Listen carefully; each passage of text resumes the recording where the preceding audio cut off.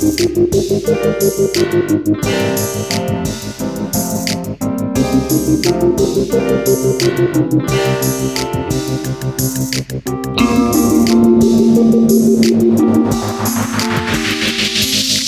to the Muckleteel Football Show.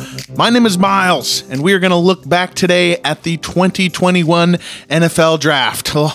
Oh, the memories. We're going to review the 2021 NFL Draft and honestly focus mostly today on the quarterbacks and the impact that this draft will have on NFL history that I think will have, and kind of look at some other quarterback drafts as well. I'll have another episode up later this week where we will pivot to fantasy football and talk implications of the wide variety of landing spots for running backs, receivers, tight ends, etc. So, but let's talk this draft. And I'm no college football expert. I'm not a scout. Really, I just watch college football. I watch the big primetime games, so I won't sit here and pretend that I'm crunching the tape or anything like that. Though anybody who tells you that, take that with a grain of salt, because crunching there's no answers. You can't fully get the answers while you are watching tape. There isn't any calculus that you can do that just, if you just work hard enough, you'll know the future. Anybody who's too confident is my point. Anyone who's too confident, disregard that person. Anyway, what I do know is this draft class. I know the NFL and I know NFL history. And this was such a fun draft. It was an interesting draft. It was a legendary draft, largely due to the quarterbacks. And also, I just don't think I've ever seen so much good drafting. Teams are really figuring it out. A lot of the fans have had to beat this into them, but, trade back, take the positions of value. Everyone besides the Las Vegas Raiders is getting it. They're getting it. They're getting where the value is and maximizing that, and understanding what to do. Now, I say that because, I guess what I'm really saying there is that teams were doing kind of what the sports media and the fans expected. That's what I mean by good. And that kind of makes sense because this year we just have the least amount of information. And by we, the collective we, the teams, the media, the fans, we all just don't have any real good information or anything really to base this draft off of. So it kind of aligned, and that's why it appears to be good. Because the elephant in the room, and honestly something I just feel like people should have talked about more, is that college football sucked last year. It sucked. It was a shit show. I mean, it sucked. Why aren't people talking about that? Some conferences played like less than half of their games, if not a third of their games. The teams had different amounts of games they played. And then other conferences, they played football no matter what. No matter what. Your wide receivers are all out because of a COVID case. Your whole defensive line is out because of a COVID case. Sorry about your bad luck. See you Saturday. And you're trying to evaluate through all this stuff, through this different games, through these crazy COVID cases and half the team missing and stuff like that. It just isn't an easy evaluation ever. And this year wasn't even really real football. I mean, it just wasn't. And I guess what I'm trying to say is that we're all aligned in our confusion, and therefore it looked good. It looked good to us because we all kind of agreed. Teams, media, fans, we all agreed on what should happen. So it was also nice to kind of have the quarterbacks. I mean, it was a fun draft. Why? Because of the quarterbacks. 5 great quarterback prospects and just a combo of all the classics. All the classic quarterbacks that come through over the years. We had it all here. We had Trevor Lawrence and Justin Fields, the elite of the elite, going to these elite programs, and we could see them come in as early first round picks for a couple years. 3 years in Lawrence's case. And we got Zach Wilson, we got Mac Jones, 2 good, quarterbacks, good quality quarterbacks who take this giant leap in their final college year. huge stats, huge success, and they're jumping up the boards, getting onto the eyes of NFL teams. So there's that classic tale, boosted probably by the Joe Burrow experience.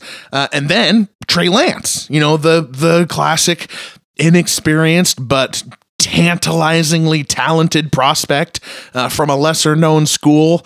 Most years we're lucky to get one, maybe two of these guys. We got 5 this year from the different walks of life, but we got 5.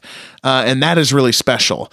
And we knew this whole time, basically, we confirmed it ever since the 49ers traded up to 3, that we were going to have quarterbacks go 1, 2, 3. Which you would think happens often, but it really doesn't.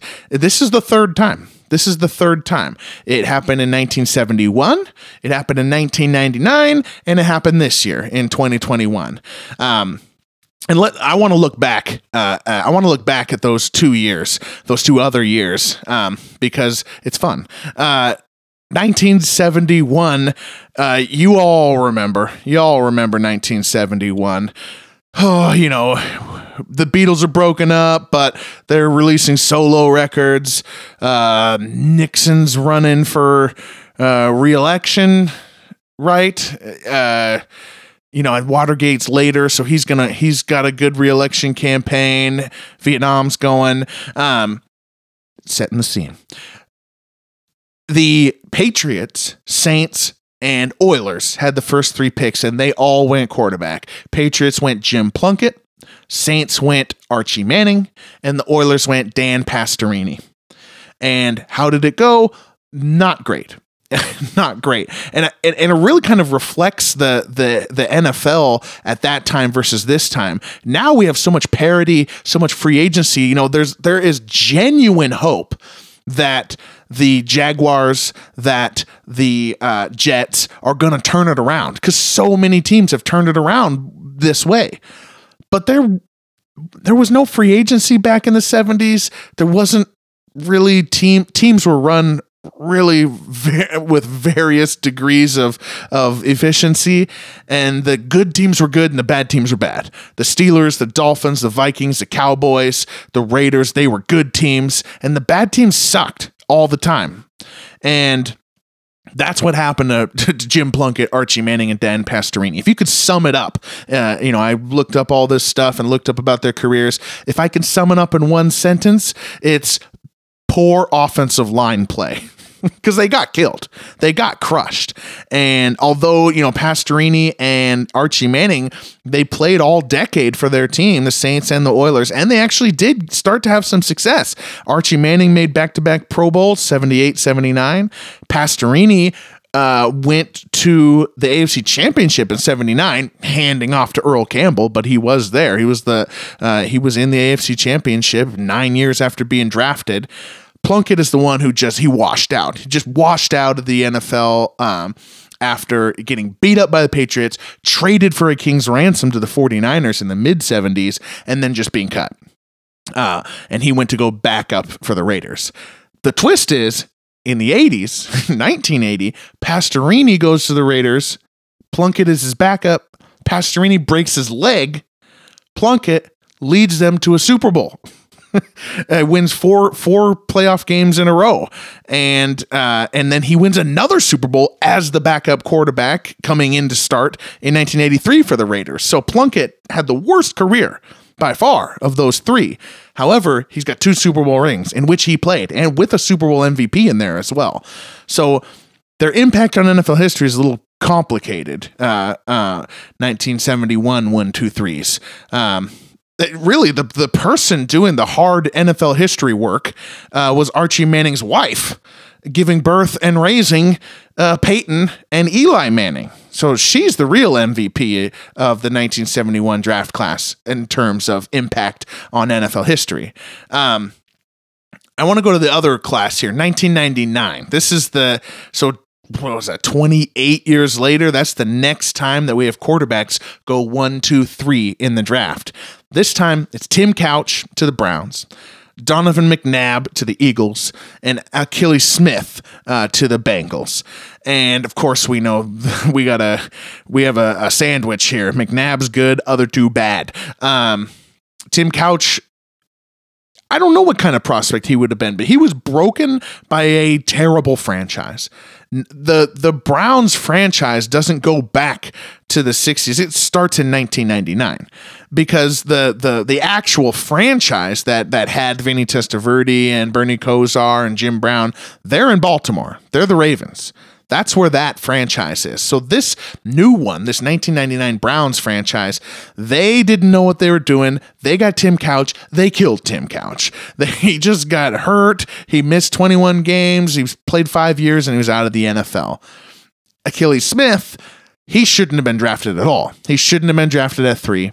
He was a complete reach. He was this out-of-structure, improvisational quarterback who showed flash, and that was the hot thing. Because Brett Favre was the MVP, Steve Young was the MVP, Randall Cunningham, had made a comeback with the Vikings in '98. So Achilles Smith, he was drafted for the wrong reason. The NFL didn't, or at least the Bengals didn't understand the root of the success of Favre and Steve Young. They just thought that a guy who could run around could just be them. So they didn't understand that. Achilles Smith could not play NFL football. He was unable to. So he shouldn't have been drafted 3rd. But, the other guy, Donovan McNabb, did have a good career. He, Andy Reid's Eagles, played 11 years, 200 touchdowns, 3 NFC championships. He's in the Hall of Really Good. The Hall of Really Good. Not the Hall of Fame, probably. Pretty sure he won't get into the Hall of Fame, but he is in the Hall of Really Good. So out of this whole thing, the 1, 2, 3 club, McNabb is the high bar. So Trevor Lawrence, Zach Wilson, Trey Lance, which one of them is going to go over Donovan McNabb, and can one of them? And hopefully one of them does not go down below Achilles Smith or Jim Plunkett. If they have a Jim Plunkett / Nick Foles type career, is that a success? That you could consider that to be a success. So, really interesting to look back at those, and I just kind of wanted to look at that. If we're talking QB drafts, we might, and we are, we might as well talk about 1983 as well, because I just want to shout out the ESPN documentary about the 1983 draft. You've got to watch it. It's so good. It's so crazy how on a teeter-totter NFL history was. Like, Joe Montana was almost traded. So many teams could have taken Dan Marino. They were so close to taking Dan Marino. And this whole John Elway thing and the Jim Kelly stuff. And it's just so fascinating to me. That was 83 has the 6 quarterbacks, and 3 of them Hall of Famers: Elway, Marino, Kelly, and then 3 of them not: O'Brien, Blankenship, Eason. But check out that documentary. I guess that was my shout out. The other quarterback class that we could mention here is 2004. That was really just 3 good prospects. Rivers, Eli, and Roethlisberger, and they just all hit. Usually only half of them hit. In this case, it was a 3 out of 3. They may all 3 be Hall of Famers: Eli, Rivers, Big Ben. I know Roethlisberger will be. Eli Manning is a controversial one, but I think he will probably get in, especially because of the Super Bowls. And I'm a huge Phillip Rivers. I believe he should be in. I guess really, if we're talking quarterback drafts, there's only one other one to mention. It's 2018. 2018. Only 4 drafts ago. I think one of the great subplots of this draft and the NFL in this decade, in the 2020s, is going to be the 2018 quarterback class versus the 2021 quarterback class. Baker Mayfield, Josh Allen, Lamar Jackson, Sam Darnold versus Trey Lance, Trevor Lawrence, Zach Wilson, Justin Fields, and kind of see who has more of an imprint on NFL history. That's fun. So pretty cool. So let's break down the 2021. Let's break down these 5 quarterbacks who were taken. And I really want to start with Trevor Lawrence. And the reason why is because he went number 1. And I'm going to go in numerical order. Sorry. Trevor Lawrence. There's not much to say. It's been kind of hard to talk about Trevor Lawrence this whole time.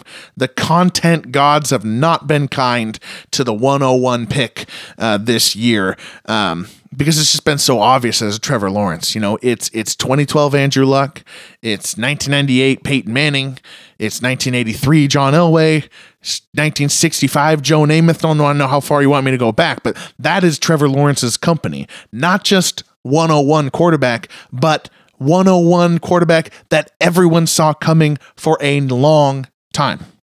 It's Hall of Fame or bust for Trevor Lawrence. That's tough. That is tough. I mean, honestly, Luck, Manning, Elway, Namath, you know, that's Hall of Fame level play. You know, who knows what would have happened with Luck if he had continued playing, but it's Hall of Fame or bust for Trevor Lawrence. And now let's just sit back, crack open a beer, and see if it happens. That's fun. I've watched this guy play great football. We all have watched this guy play great football at Clemson. He's been part of the college football playoff for 3 years, so we've been watching that. So he's been on the big stage many times.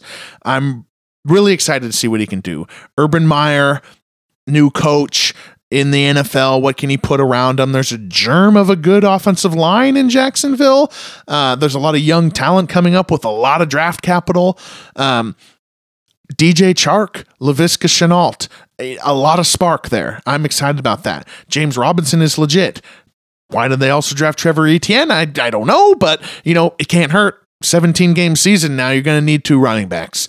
You already needed 2 running backs. Now you really need 2 running backs because running backs don't play 16 games and they definitely don't play 17 games. So that's my defense of that pick real quick. But yeah, Trevor Lawrence, let's sit back and watch. Let's sit back and watch if he can match Peyton Manning and John Elway. Let's see.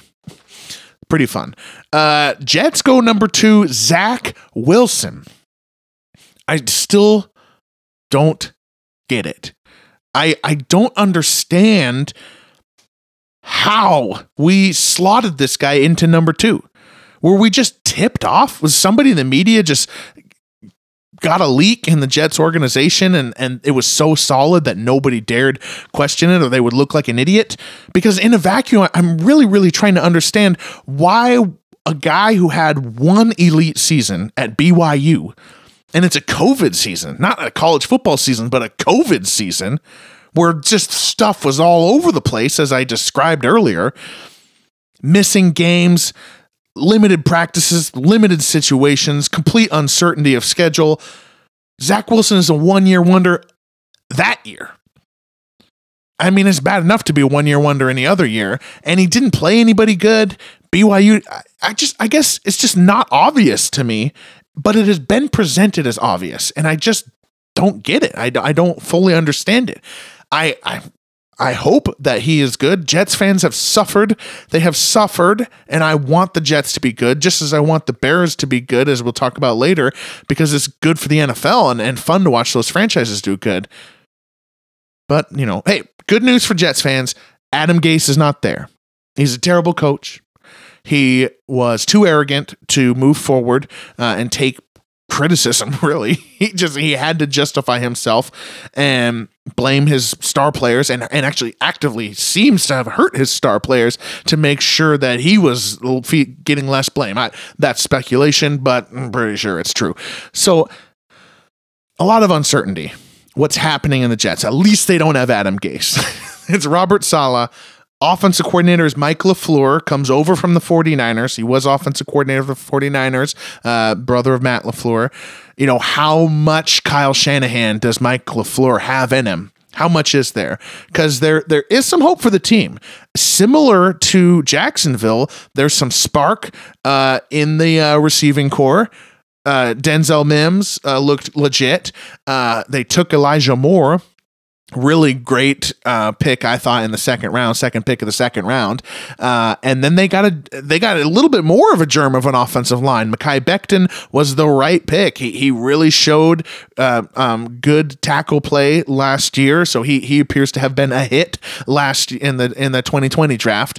And then they moved up to get this really high prospect guard. So they're putting something together here.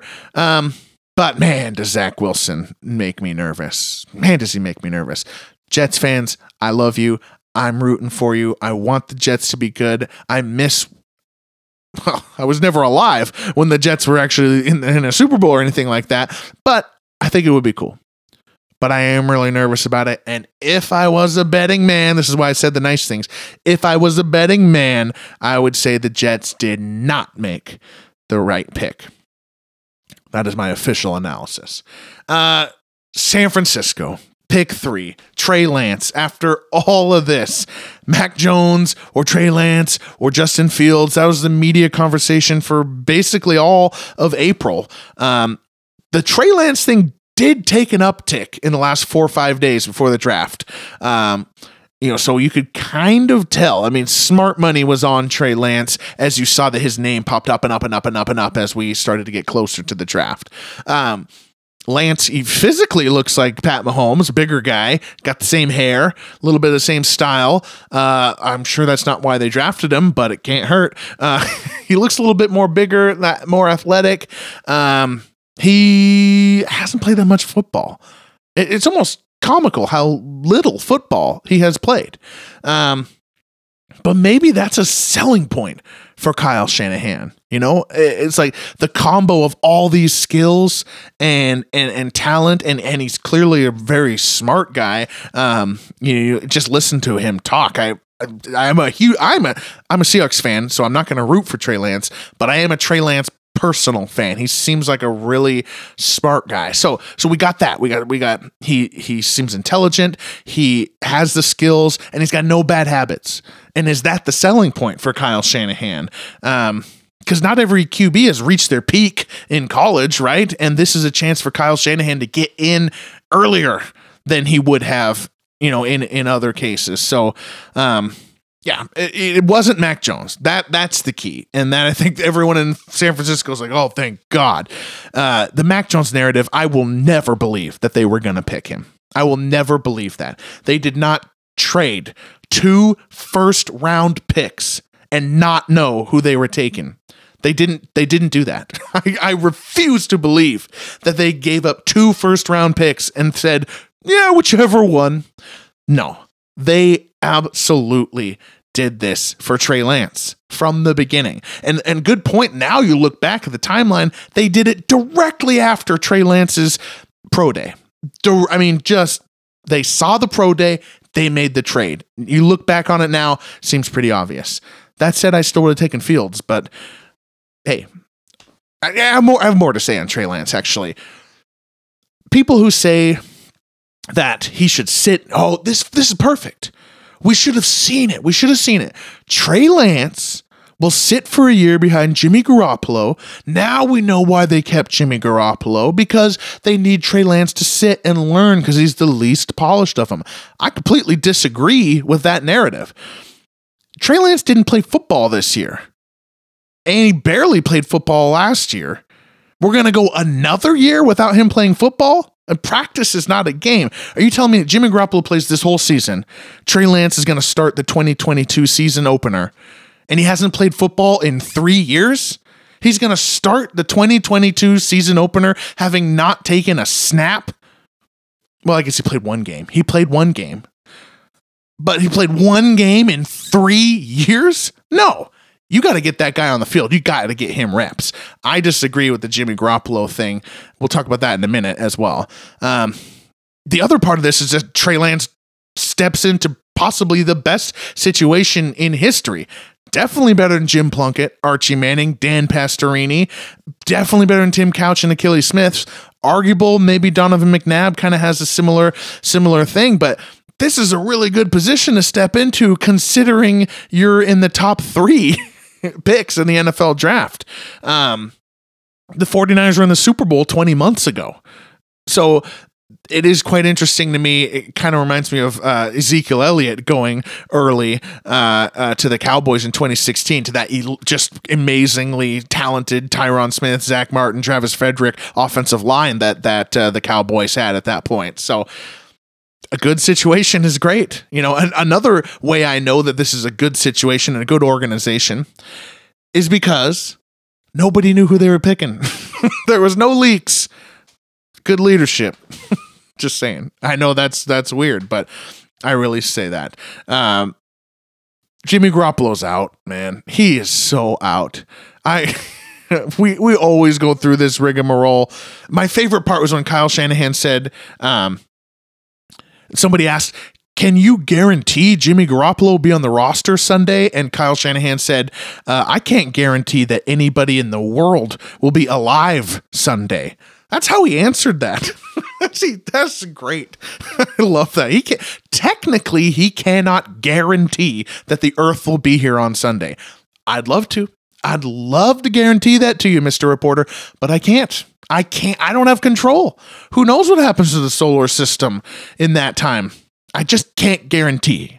It's like, couldn't the reporter have followed up? Okay, let me set some parameters for you there, Kyle. Assuming that all parties in the draft and team are alive and the earth is intact, can you answer my question now? It was a great, that's a great answer from Kyle Shanahan. I am a Seahawks fan. I'm not supposed to like the 49ers, but whatever. I've always been a Kyle Shanahan rooter. So now let's get to Justin Fields. We skip over a bunch of picks. I am going to circle back to those picks in a moment, but I'm going through the quarterbacks. Pick 11, Justin Fields. The Giants are on the clock, and you just see that, and you see the Bears logo. Oh, man.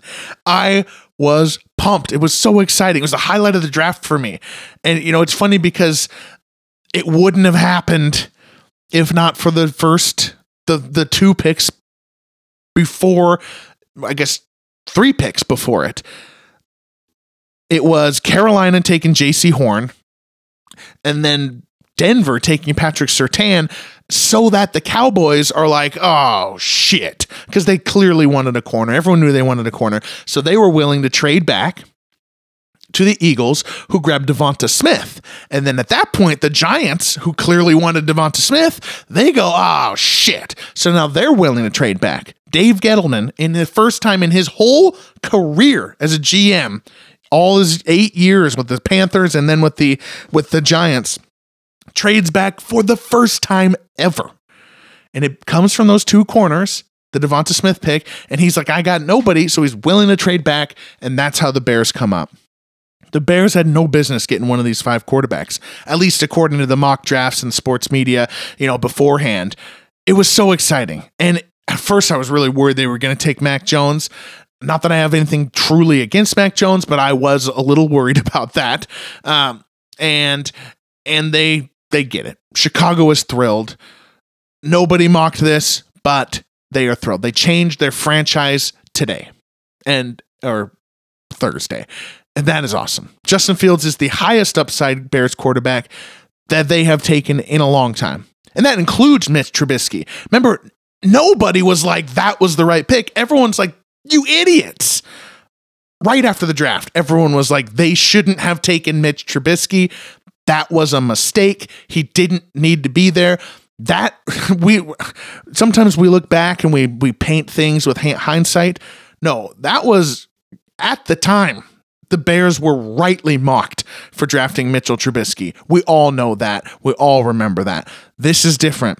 This is something really cool. They learned from it. They got a redo. Somebody check on Allen Robinson. It's a great, great time for him. He's probably had a great weekend.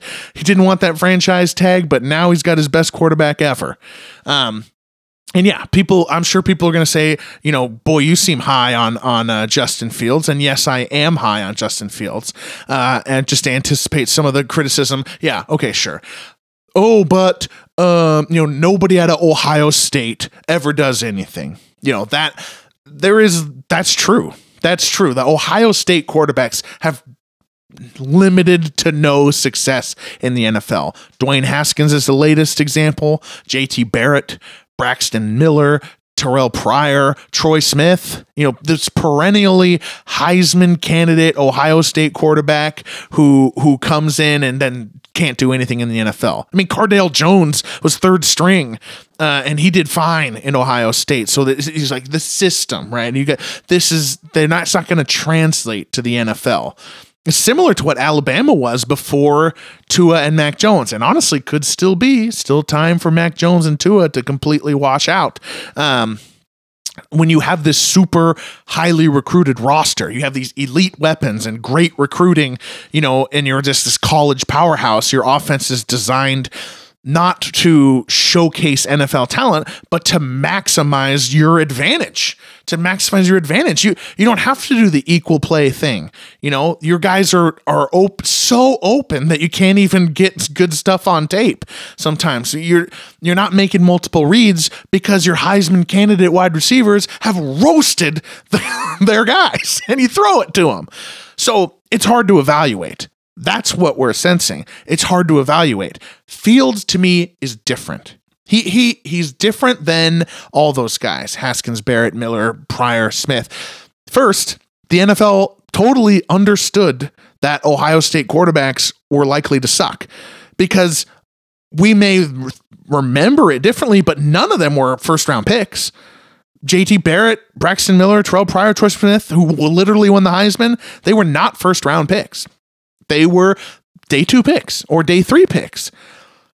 Fields is the only one besides Dwayne Haskins. And even Dwayne Haskins, he was a mid-first rounder, was pick 17, right? And it was widely reported that it was a pick against the advice of the football people and was made by owner Daniel Snyder. So the NFL has agreed that Justin Fields, this is the first time the NFL has ever really agreed that an Ohio State quarterback firmly belongs in the first round.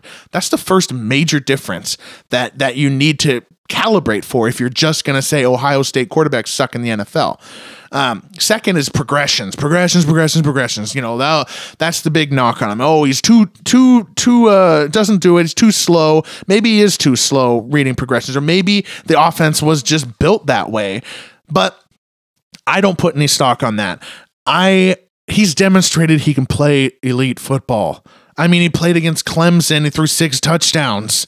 You watched it. You watched it on TV like 3 months ago. Like there's no system that did that. Otherwise, you should get that system. And a lot of those throws were so good, and a lot of those decisions were so good. And I think this is a lesson I learned from Justin Herbert last year.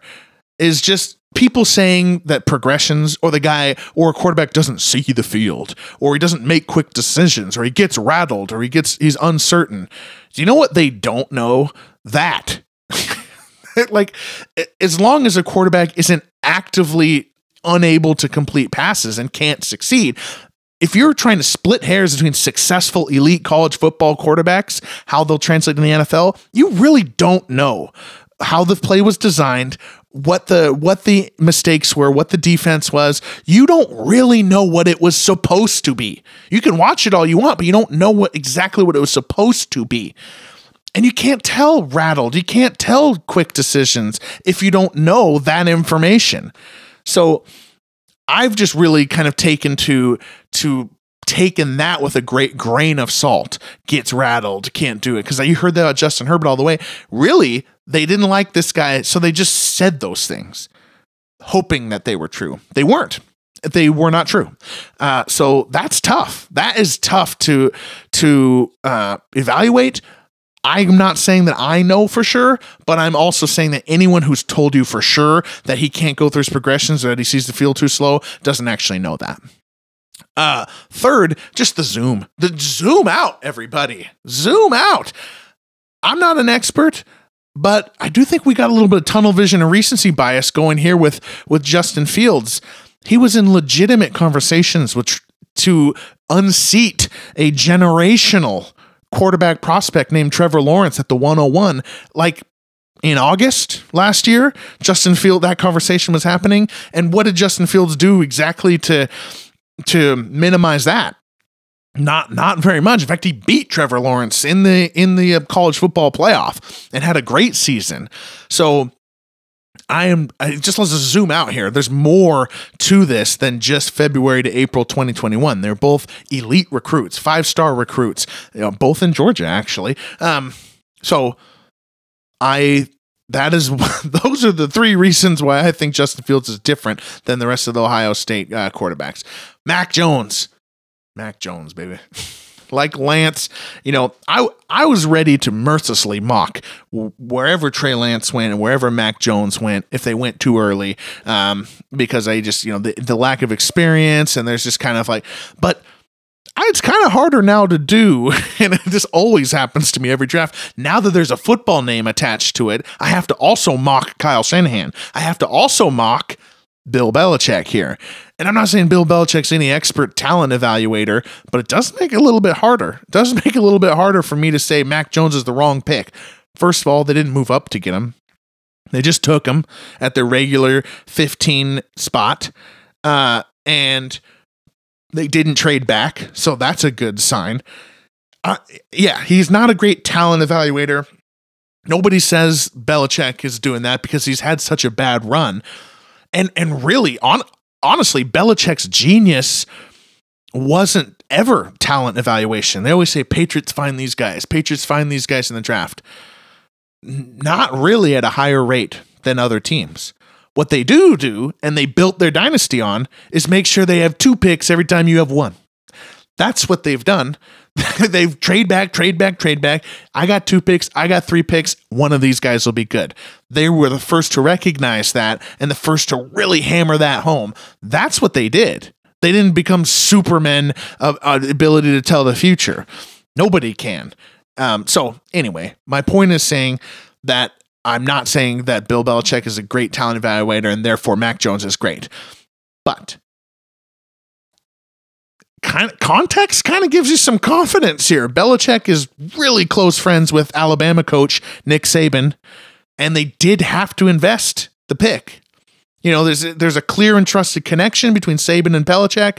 There's a lot of Tide players on the Pats. They're good friends. And the investment, that's your money where your mouth is. The context around this makes me feel pretty good. What doesn't make me feel good is the weapons in New England. This is not a best situation for Mac Jones. He's going to have trouble. It's slightly better now. In free agency, they got Hunter Henry, Jonnu Smith, Aguilar, and Kendrick Bourne for some reason. People will say, hey, Mac Jones has actually got worse wide receivers in New England than he did in Alabama. And that's true, technically, but really it's just DaVonta Smith. Because DaVonta Smith was really the only receiver that played with Mac Jones the whole time. Ruggs and Judy left for the NFL. Waddle was hurt after 6 games. So for most of Mac Jones's college career, it was just DaVonta Smith, not the 4 Alabama receivers that will go down in history as the elite group of receivers in college football history. I predict, at least. It's cool. Mac Jones will have the benefit to learn the system. I'm sure Newton will start week 1. He'll be there for the year. But Mac Jones will play. They will all play. All 5 of these quarterbacks, they're going to play. They're going to play. I know. So begins the season of saying, oh, well, not so fast. Newton is the starter. Dalton will start over Fields, or Jimmy Garoppolo will start over Trey Lance, while this guy learns and stuff like that. The Alex Smith role. Oh, they're going to play the Alex Smith role, you see. The Alex Smith role will be here. That's because, why they say Alex Smith role every time? It's because it's the only example. It's the only example, unless you go back to the early 2000s, Brett Favre, Aaron Rodgers, of a top 15 quarterback actually sitting all season.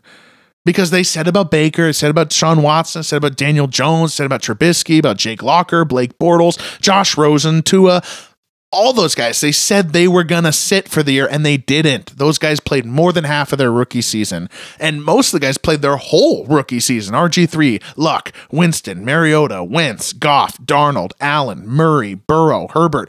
They all played all year long. There's only one guy one top half of the first round quarterback in this whole decade who didn't play more than half of the season, more than 8 games. And that's Pat Mahomes. And that's because of Alex Smith. And it's not a decision that they made. I mean, they say that they did, but come on. Let's see through some things here, people. Put your tinfoil hats on. Alex Smith role is not play while this guy learns. The Alex Smith role is, hey, you're going to need to play the best football of your entire career.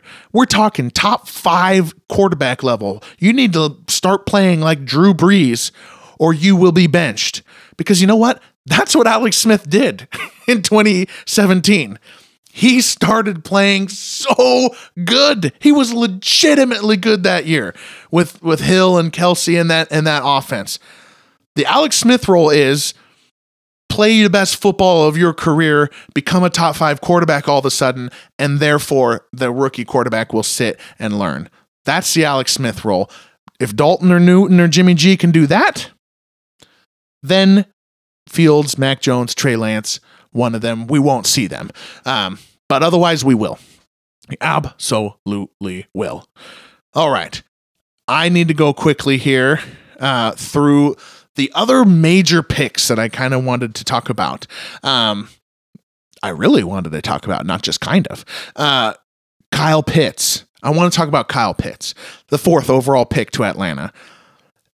I love this. I love this for the present. And yeah, people, we always look at the draft and we always think 10 years or, 15 years. This is really a 2-year pick. Matt Ryan's contract has so much dead cap for 2021 and 2022 that it won't make sense to get rid of Matt Ryan in this time. And it won't make sense to have a quarterback sit behind him in this time, because the real advantage in the NFL right now, and another reason why these rookie quarterbacks won't sit, the real advantage is when you have a good quarterback on a rookie deal. That's a way to win the Super Bowl, and we've seen that win Super Bowls over the course of the decade. 2 years. 2 years of Matt Ryan at least. We got it. You know what's an eternity in the NFL? 2 years. 2 years is so long. 24 months ago, we loved Goff. We loved Carson Wentz. We thought they were good quarterbacks. Le'Veon Bell was a good running back. Todd Gurley was a good running back. Antonio Brown was a great receiver. Odell Beckham was a great receiver. This is 2 years ago. Lamar Jackson was a huge concern. Can he do it? Jacoby Brissett, Marcus Mariota, Josh Rosen. We had hope for them. Opening day. These things sound like so long ago. They were 2 years ago. 2 years ago. This window is a chance for Atlanta. And Kyle Pitts is kind of the perfect way for Julio Jones to age gracefully. That is something I'm really interested in. I'm going to really be following that this year, and we'll talk about it at the Atlanta preview. We could do a whole podcast on Julio Jones being one of the greatest receivers of all time, and maybe I will, but he is winding down, and he would love to take a little bit more in the slot, maybe move around a little bit more while Ridley and Pitts do some heavy lifting. Matt Ryan can do this. It's nice. It's in the dome. Julio can kind of pivot downshift. Pitts and Ridley can go up. This offense is going to be awesome. It's going to be awesome, because I firmly believe Kyle Pitts, we're calling him a tight end. He's really just a weapon. He's a weapon. He's everything that is advertised, because when they put up those highlight reels, usually I'm like, okay, here come the hand-selected cream of the crop, yada, yada. But my eyeballs just pop out of my dang brain when I see Kyle Pitts. I mean, I remember watching him at Florida. I remember just thinking how fast and strong and sturdy. And I remember at the time thinking he should go into the draft as a wide receiver, because he does look kind of small for a tight end. I don't think he actually is, but maybe it was because he was moving so fluidly that my mind did that. But I love this pick. I think it was great. Only injury can derail this guy. I think he's a hit. He's going to be a hit. And Atlanta didn't say, our defense sucks, so let's skip Kyle Pitts. No, take what the football gods have given you. Figure your defense out later, or score 2 more touchdowns. Great pick. Number 5, the Bengals. Jamarr Chase, wide receiver Jamarr Chase. Joe Burrow is paired with his LSU brother, Jamarr Chase. Okay, let me firmly land on the side of wide receiver here. I know, we knew that this decision was coming. Jamarr Chase versus Penei Sewell, because we kind of had the first 4 picks, really had an idea that these 2 players were going to be the decision here. And the conversation had a range of nuance. And sometimes the nuance is just not enough. Is the wide receiver group more important than the offensive line? No. The offensive line is more important than the wide receiver. But is the number 5 pick about picking an offensive line? Or is it about picking a offensive lineman? Is it about picking a wide receiver core? Or is it about picking a wide receiver? So, you can't just say like the offensive line is more important and therefore you need to go offensive line. You were picking a component of one of those 2 things. And the Bengals certainly could have used Penei Sewell. Anybody could have used Penei Sewell, but they could also really use Jamarr Chase. I really like Jamarr Chase. And you've seen the meme. The meme makes it seem stupid. Everyone's laughing at the Bengals, saying, "Oh, stupid Bengals, they don't understand football." You got a panel with Burrow, and he's throwing to anybody. And then Penei Sewell is blocking the defender. And the other panel is Burrow being sacked, throwing to Chase, while a blocker named anybody is letting the defender go right by him. And the point is that the offensive line, if you don't have the offensive line, the ball won't even get to your elite receiver. But here's the thing. There's more than one blocker. There's more than one. And there's more than one receiver. The Bengals offensive line is the interior is the problem. The center and the guard positions are the real problem. The tackles are the highlight. Not burning bright, but they are the best part of it.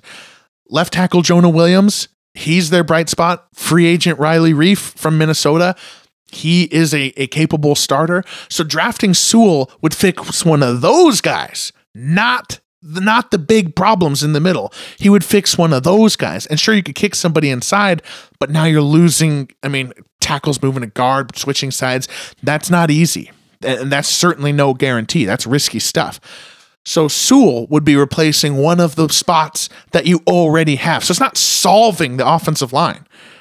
Putting Jonah Williams over to right tackle and Riley Reif into guard and Penei Sewell, that's hard. That's hard to do. It's hard to make tackles play guard and all this stuff. My point is, it's not an egregious need. If the Bengals had nobody playing left tackle, then we could talk about this being really questionable because Burrow's been hurt. They have nothing, and they had a chance for an elite guy.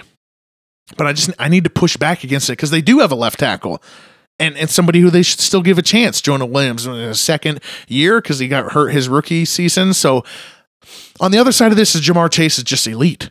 He's a heck of a wide receiver. I don't think of him the same way as I do Corey Davis or John Ross, 2 wide receivers who have been drafted really high, single digits in the past years. And the reason is because we saw Jamarr Chase coming. Again, the zoom out philosophy. Jamarr Chase has been a number 1 or really not number 1, but number 1 wide receiver prospect. A great prospect for a long time. We've been seeing it coming. Meanwhile, John Ross and Corey Davis came out of nowhere during the draft season where we all spin ourselves in circles. That's why I have a little bit more faith in Jamarr Chase. And the Bengals receivers are really good now. T. Higgins, Tyler Boyd, good wide receivers help the O-line too because they draw defensive attention. It's all connected. My point is, and it's a long point, and I could have just said it this way, I don't think the Bengals made an egregious move here, skipping the offensive line. I think that they did at least a justifiably good thing. Jalen Waddle, Miami, next pick, 6. I was surprised at 6. God, the NFL loves speed. Speaking of John Ross, it's amazing to me that Waddle goes over Smith, just as Ruggs went over Judy. These 4 Alabama receivers, that this will be part of the legacy. But it's not quite the same. Waddle is better than Ruggs, and Smith is arguably less suited for the NFL than Judy. So they are closer together at least. So it's not crazy. And I remember last year, Ruggs the big takeoff of Henry Ruggs and the whole draft community was on this, was that he was the wide receiver 4 on his college team, and that was concerning. He ran a 4.2, but he was the wide receiver 4. One of those 3 was Jalen Waddle. So one of those guys above him was Jalen Waddle. So I think that this will be a good pick. It's interesting that he pairs back up with Tua, just like Chase with Burrow. Does it matter? I don't know. Justin Jefferson never met Kirk Cousins. Calvin Ridley never met Matt Ryan. AJ Brown never met Ryan Tannehill. So I don't know that it really matters to success, but it is interesting and it is fun. I've got a lot to say about Miami's offense, but I'm kind of running out of time. I guess I'll just sum it up this way. I'm giving Tua a clean slate for 2021. He was hurt. He was coming back from injury, and it wasn't the narrative that Tua was not aggressive, but Fitzpatrick is not what I saw. I saw them both not being aggressive. I saw Miami just not being aggressive in general. So they get Waddle, they get this speed, they get Fuller, they got speed. They're going to be more aggressive this year. So I think there's going to be some interesting stuff. Can Tua do it? He's set up to do it. And that's going to be really, really exciting. I kind of think Miami was hoping for Pitts or Chase, though, right? They traded out of 3, back to 12, up to 6 within minutes. The thinking was likely we'll get Pitts or Chase. They probably thought a quarterback would go at 4, either Atlanta or a trade that Atlanta would trade out. So I got to think that they were probably like, dang. But them's the breaks. Okay, I want to skip to DaVonta Smith here since we're talking Alabama receivers and we're talking Alabama quarterbacks. DaVonta Smith, number 10 to the Eagles. I liked DaVonta Smith. I have questions about Jalen Hurts. Because before there was Mac Jones, before there was Tua, boy, this is like an Alabama podcast here. Roll Tide. Before there was Mac Jones, before there was Tua, there was Jalen Hurts. And Jones and Tua benefited from these great systems and these great receivers. But who had that system and receiver and didn't put up any numbers? It was Jalen Hurts. 2017, maybe it's too far back to remember, but Calvin Ridley, Henry Ruggs, Jerry Jeudy, DaVonta Smith, they were on the team. Jalen Hurts threw for 120 yards in the college football playoff, and then threw for 21 yards in the first half of the college football championship. 21 yards. And Ridley, Ruggs, Jeudy, DaVonta Smith, they were on the field. They were on the field for that. Hurts got benched. Tua came in. Then Tua threw for 166 yards and 3 touchdowns. And a game winner, we all remember the game winner, to DaVonta Smith. So now what does that mean for the NFL? I don't know. But I do want to say that DaVonta Smith is going to the guy who got benched, not going to Miami to the guy who threw him the game-winning touchdown. They're not going to his quarterback. He's going to the quarterback that failed, the quarterback that got benched, the quarterback that couldn't put up any numbers, the quarterback that once Jalen Hurts left Alabama, ever since then, they've been an elite passing attack. I don't know. I am a Jalen Hurts hater. I'm sorry. I got way more to say about that, about his Oklahoma time and his 2020 Eagles games, but we got to move on to DaVonta Smith. So, Smith, the whole thing, this whole draft season has been about his weight. I think he'll be fine. It's not a 1-to-1. Not everybody is built the same. You can tell his body is unique. Just look at those arms. You can tell that there's a difference here. And the reason it feels so bad and why it worries so much so people is it felt linear. It felt linear, like he was losing weight as we kept talking, because at first he was 180 and then he said he was 170 and then he weighed in at 166, and we got to put a bunch of articles and podcasts at each one of those weight marker posts. So it felt like something that was happening, progressing down, but not really. Not really. He weighed what he weighed when he played, and it didn't affect him. He didn't have trouble getting off press, didn't hinder him. If anything, doesn't that say something really good? The fact that he was able to do this when most guys with this weight can't do it, he did it. He's in the SEC. It's not like he's playing in Division II over here. I think this is a great pick for the Eagles. I'm really excited about not just DaVonta Smith, but also this is perfect for Jalen Reagor, who they took in the first round last year. He's a better wide receiver too, and is going to benefit majorly.